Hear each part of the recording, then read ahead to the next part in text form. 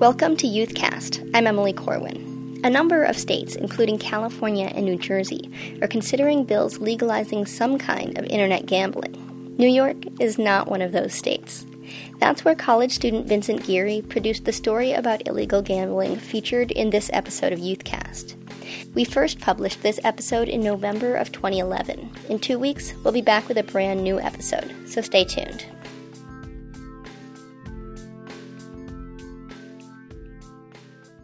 Welcome to Youthcast. I'm Emily Corwin.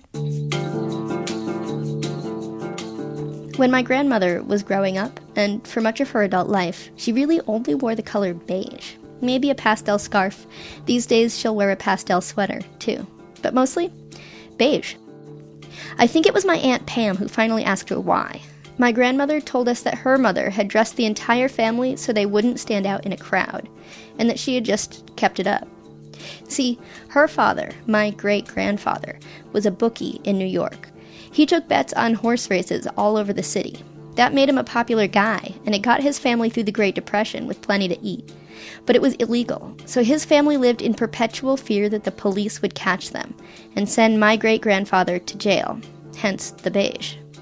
These days, sports betting has changed. It's still illegal, but it's really easy to do, using international gambling websites that are outside of U.S. law enforcement. Vincent Geary, a student at City University of New York, grew up surrounded by sports gambling in Queens. In the Brooklyn College radio class he took last year, he was surprised to learn how unfamiliar his classmates were with the world of gambling. Here's Vincent's story, followed by my interview with him. This is Youthcast.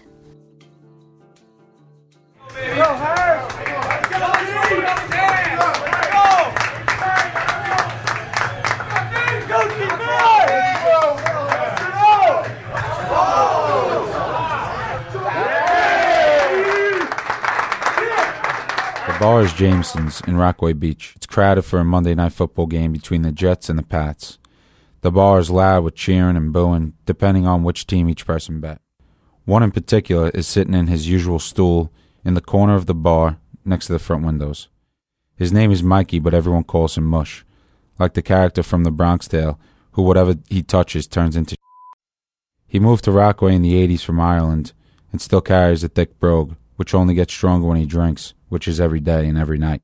He is hard to understand at first, but he never seems to have trouble calling his bookie to put in a bet. He is a chronic gambler, like many people I know. But the difference between him and the others is that he never knows which team he's betting on. He always asks me which color he's rooting for. The thing is, it doesn't really matter as long as you got the money, or as long as the bookie thinks you do, you could get a bet in. There are a ton of bookies in Rockaway. Some are cousins and uncles, whether we know it or not. One in particular, my friend Jimmy O'Connelly, was born to be in the business. I became a runner because my father was a bookie. I actually learned about the whole numbers game from him. He was always, running around the house, running around town, collecting money, writing things down. Naturally, as a kid growing up in his house, I had to ask what he's doing, and I always wanted to be like him. Jimmy isn't in Rockaway anymore, but even if he was, he wouldn't take bets from his friends, because he knows that friends become enemies through money, and that's something he learned from his father. Jimmy is a runner. He is the guy you call up to get the spreads. The spreads are the amount of points a team must win by or lose by. He explains his job like this. Well, I speak to the bookie personally, but the people that bet through me are not supposed to know, because they know he's got a lot of money, and they know they can threaten him if they owe money. Another guy who works for the bookie with Jimmy is the muscle, as Jimmy explains. Oh, well, us runners, we have a little thing we like to call muscle. And those are men and friends much bigger than myself. Know to rough a few people up. They'll get the money really quick. My friend Alex is a little guy, about 5'6", 150-something. Someone who does not want to get in a fight with the muscle. Alex picks up his phone off the bar. We've been out since 7, so when the 10:30 games start in California, we're already half in the bag, which isn't good for gambling. Alex dials the number. He wants to know the Lakers line. He gets it, but it seems too high. He feels lucky, he feels ballsy, so he went against the Lakers. If he doesn't hit this bet, he's going to need help from others to pay his debt. It seems like this happens often with him, but he always finds a way. My girlfriend, my mother, my father, my brother. I work, but not too often, so, when I get in a big hole, I come to my girlfriend, honey, you got a couple bucks? This and that, my mother, my grandmother. Whenever I need something, she's there, you know? She doesn't really know what's going on. She's got nothing to spend it on anyway, you know? But I get the money to the bookie, that's all that matters. I don't want any broken fingers, you know what I'm talking about? The tough thing for bookies in Rockaway is to get the money from longtime friends. That is why never taking your friend's bet is Jimmy's number one rule.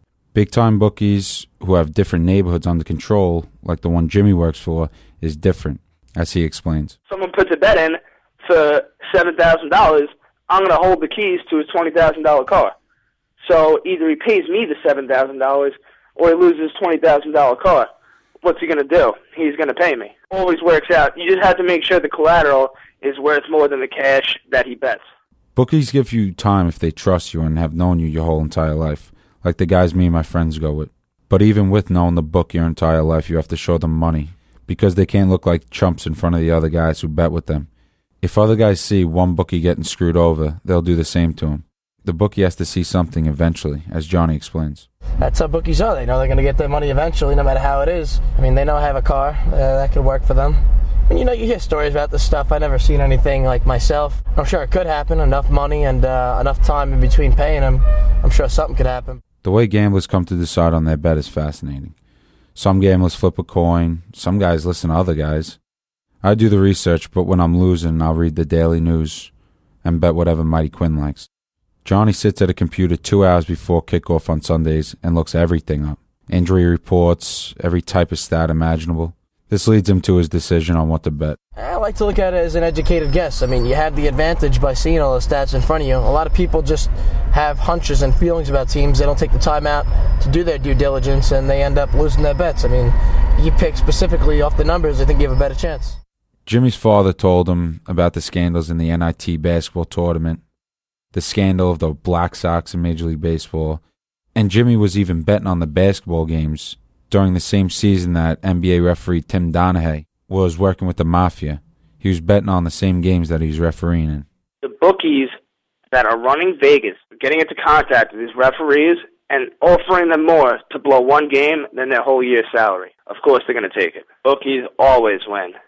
Gambling is an addictive thing. The feeling of suspense and excitement that you get from it is like nothing else. The feeling of being right and getting paid for it is even better. But it's also a terrible feeling to lose all your money on something you can't control. So whether you research like Johnny or guess like Mush, it is all gamble, but everyone is still willing to bet.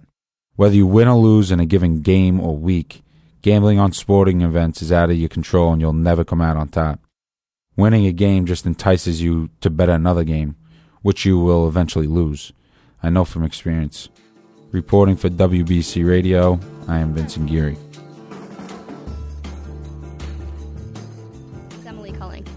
How you doing? I'm good, thanks. How are you doing today? Good. When you played this piece for your classmates, were they like, "Oh yeah, duh, gambling," or were they really surprised? No, I think they were surprised, but I don't know why. I don't know. That's new to me. I don't know.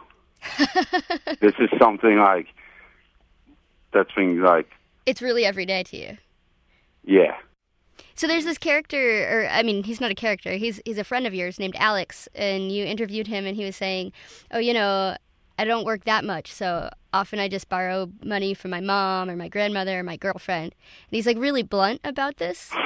Mm-hmm. Yeah. Well, he is a character, so in another sense of the word. Uh-huh. But yeah, you know, he's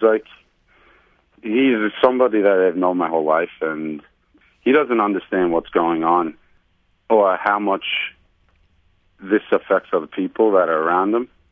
And did producing this piece and interviewing your friends, did it change how you think about your own gambling or about the issue in general?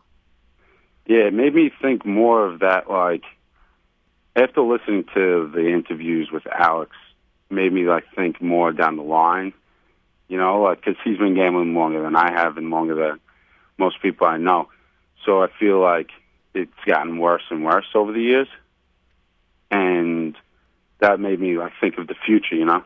But I've pretty much stayed the same as I did in the last year.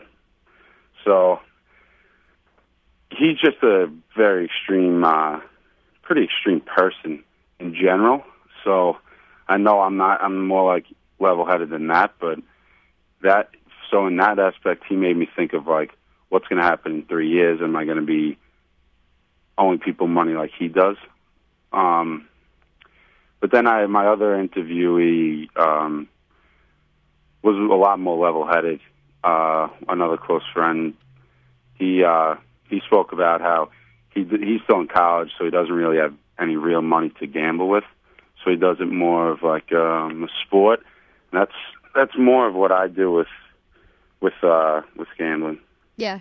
And was there anything in particular that you were hoping listeners like myself or your classmates or people listening to the radio would sort of get about gambling and people who gamble? And when you produced it, was there something you were hoping we would hear? Gambling has like a negative connotation, so I want to like just show that I do it, obviously, but also that there's different.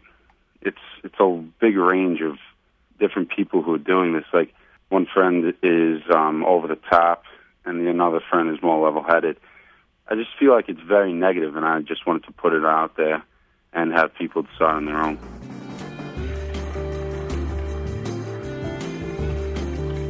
You've been listening to Youthcast from Generation PRX. Friend us on Facebook, find us on Twitter, and talk to us at generationprx.org. You can also subscribe to the podcast on iTunes and read our blog at youthcast.org. Thanks for listening.